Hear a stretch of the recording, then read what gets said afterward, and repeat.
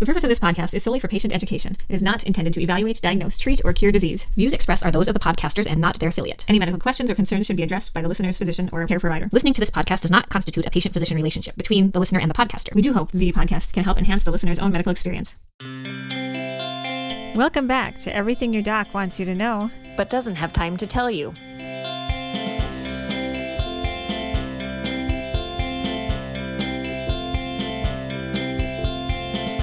The purpose of this podcast is to educate and inform about health matters affecting adults. From latest research updates to tips on navigating the healthcare system and everything in between.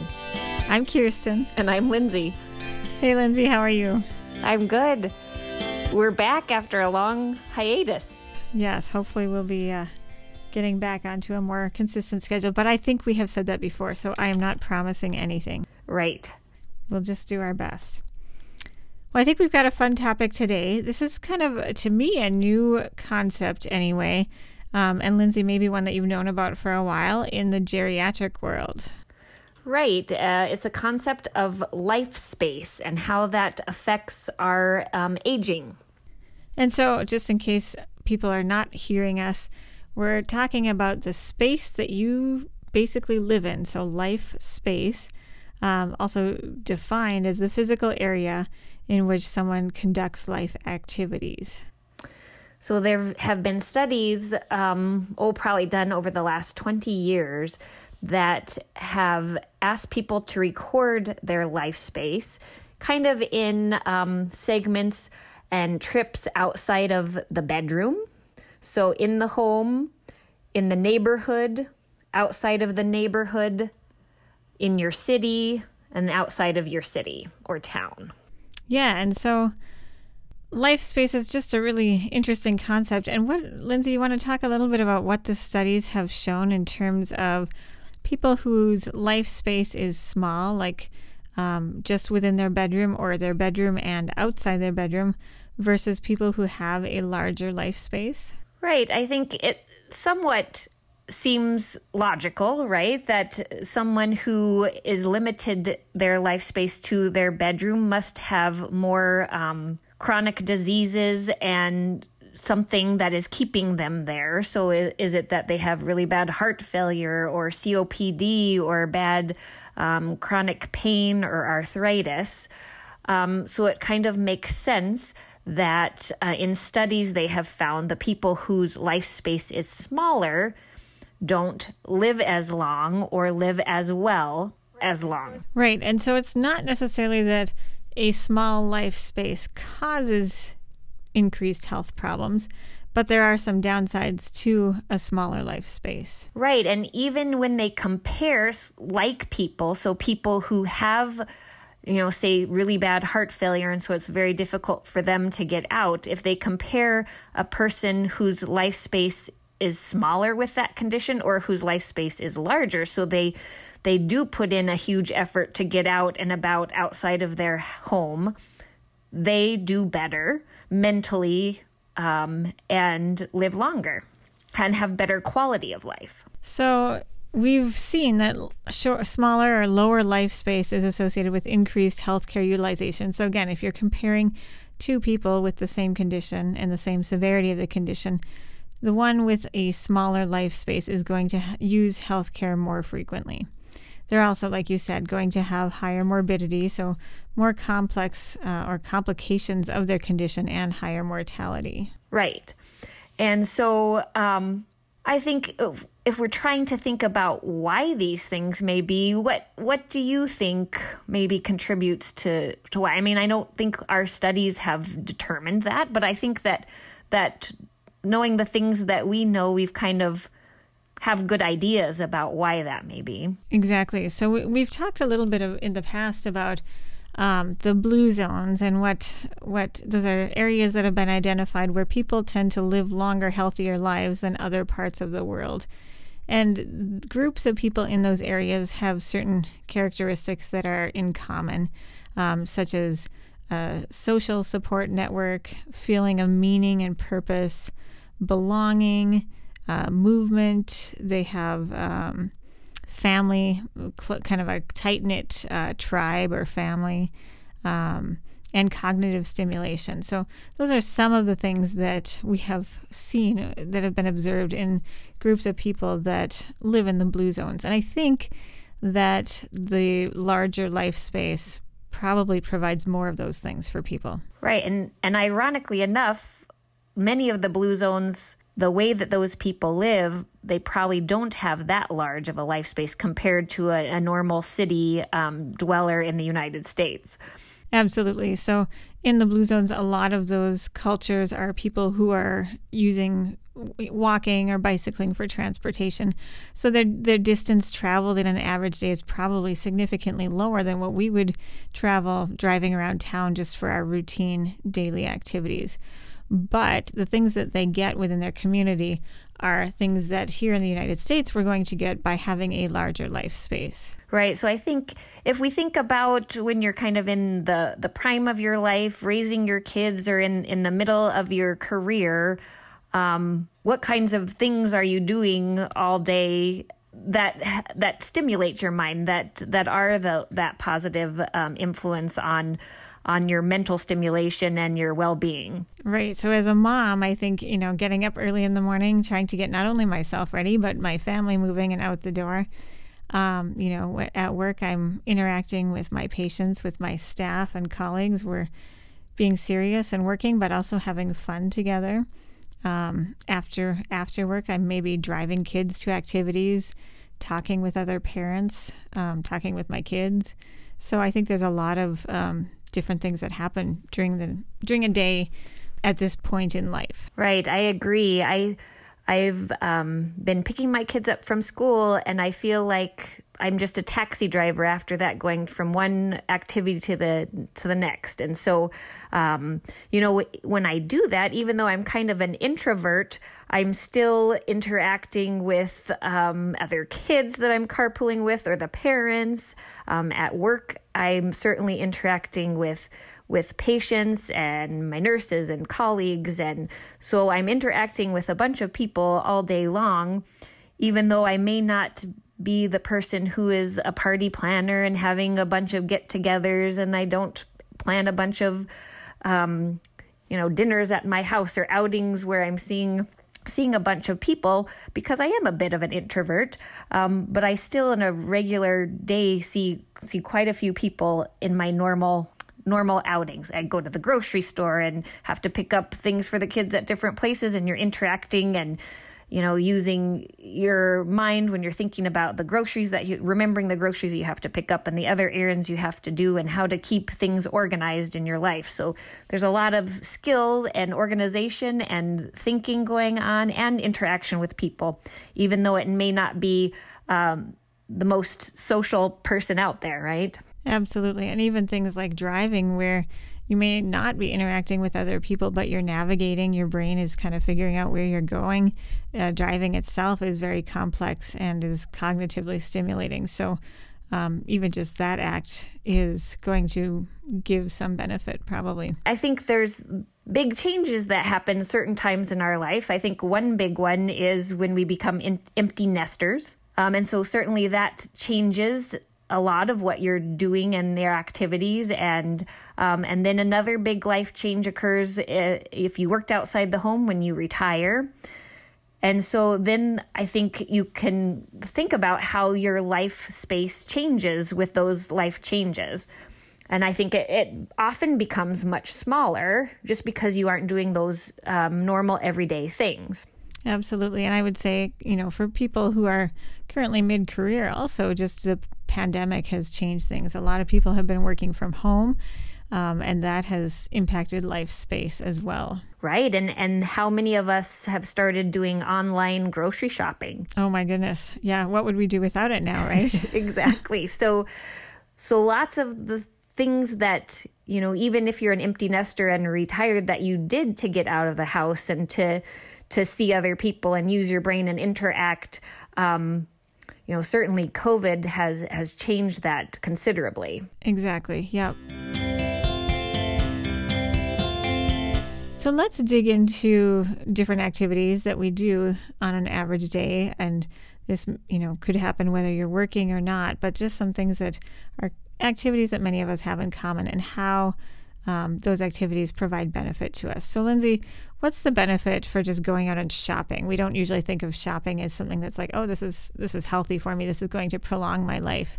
Can you talk about that? Yeah, I think, it is doing a lot of stimulation and a lot of things that are important, right? You have to take the time to get ready to go out. You are, whether you're getting in the car and navigating or planning how to get somewhere if you can't drive anymore, that takes a lot of thinking and planning. You're using your body, you're walking through the store. So you're, in a sense, that's, movement, maybe not exercise or specific for exercise, but it's movement, which is so important.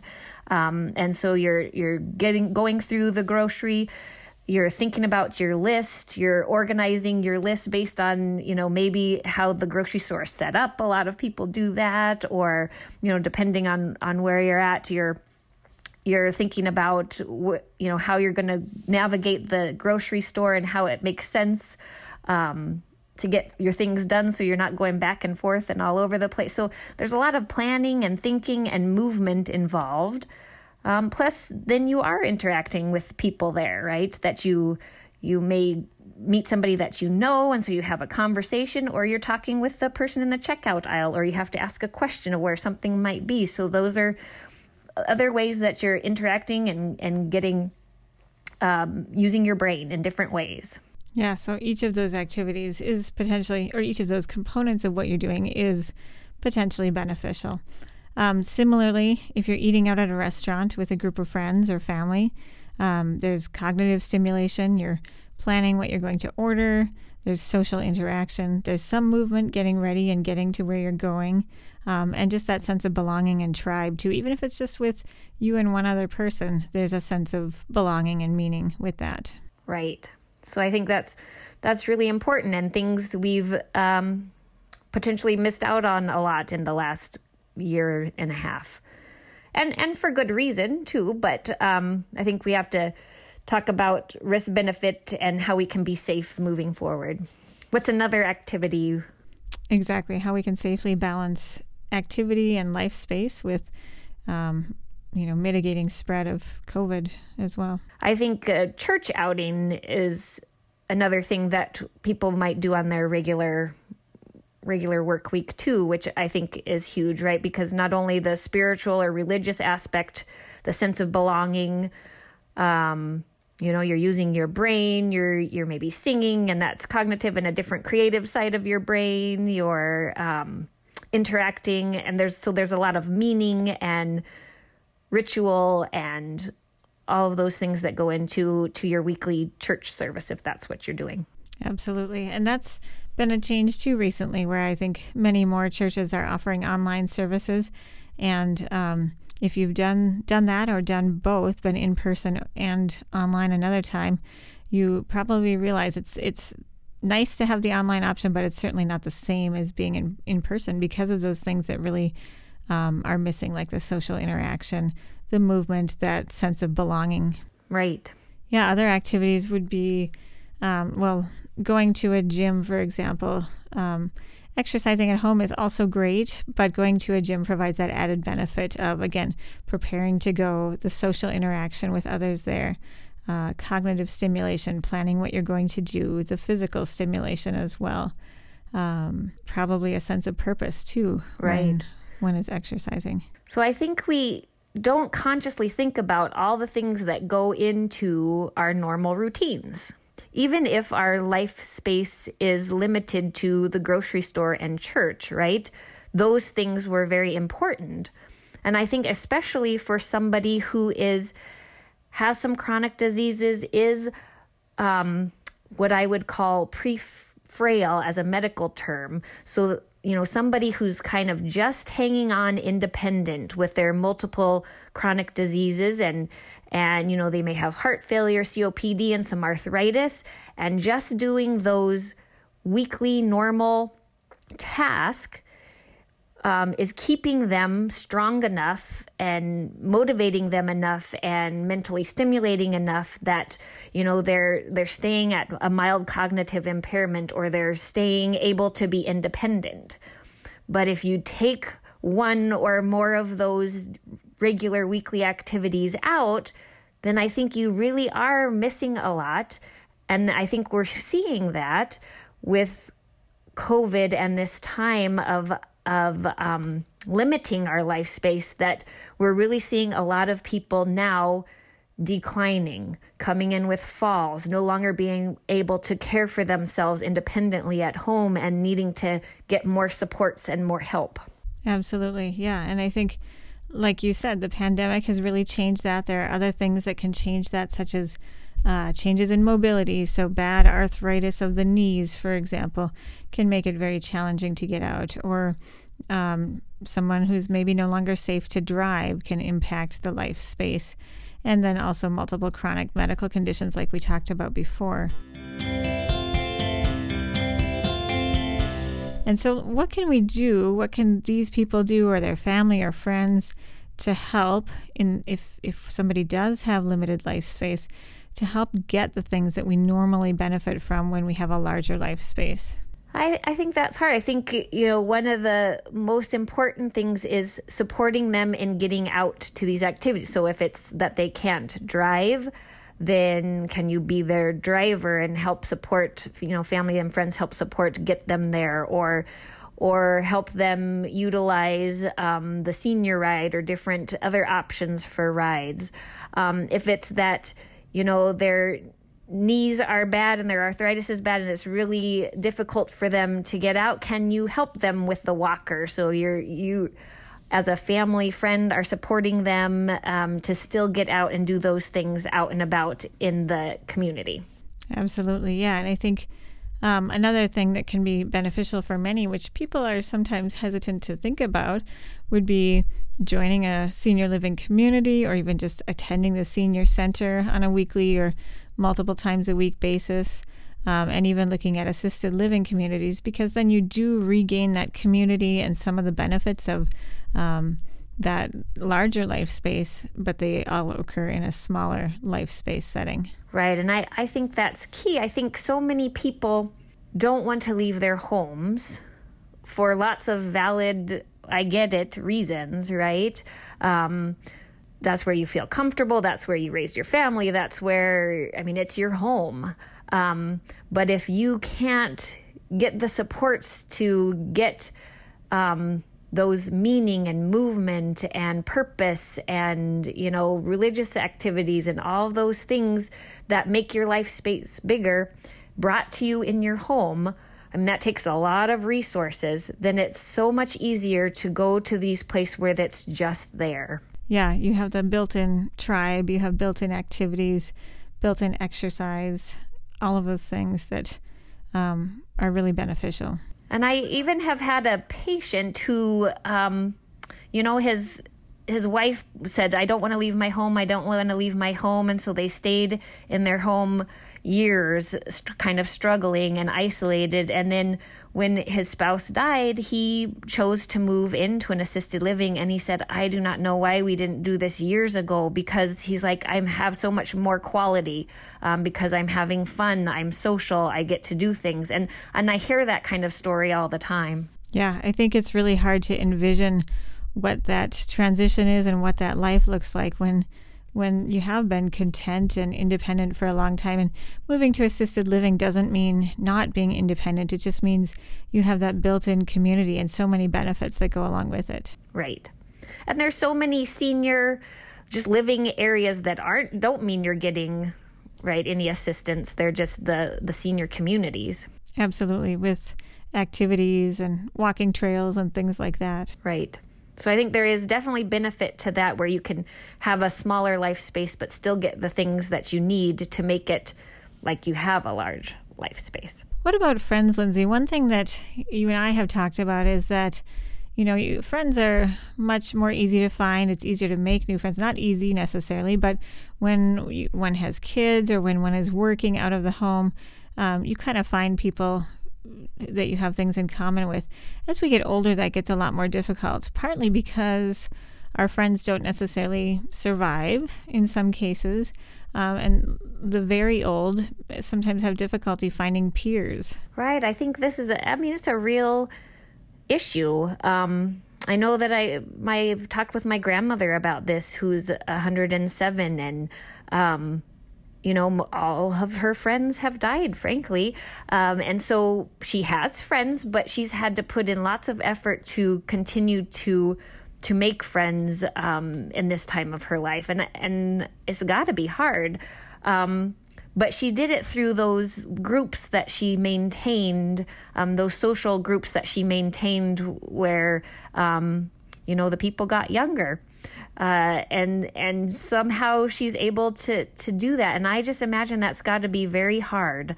So I don't know how, especially people who maybe aren't outgoing and kind of loud and just boisterous, those of us who are more reserved and quiet and find it more difficult to find friends, I think it really becomes difficult. Yeah, I think that's where it's really important to recognize that your friends are probably going to, in that situation where, like your grandma who's really had an impressive lifespan, your friends are going to have to be younger than you. And then, like you said, maintaining groups and activities, things that you feel like you can do consistently, because it's a great way to connect with people and have those friends. I really think you have to put yourself out there and work at it. So yeah, it's not easy. Yeah, so many of these things are easier in midlife when one is busy and involved in lots of different things.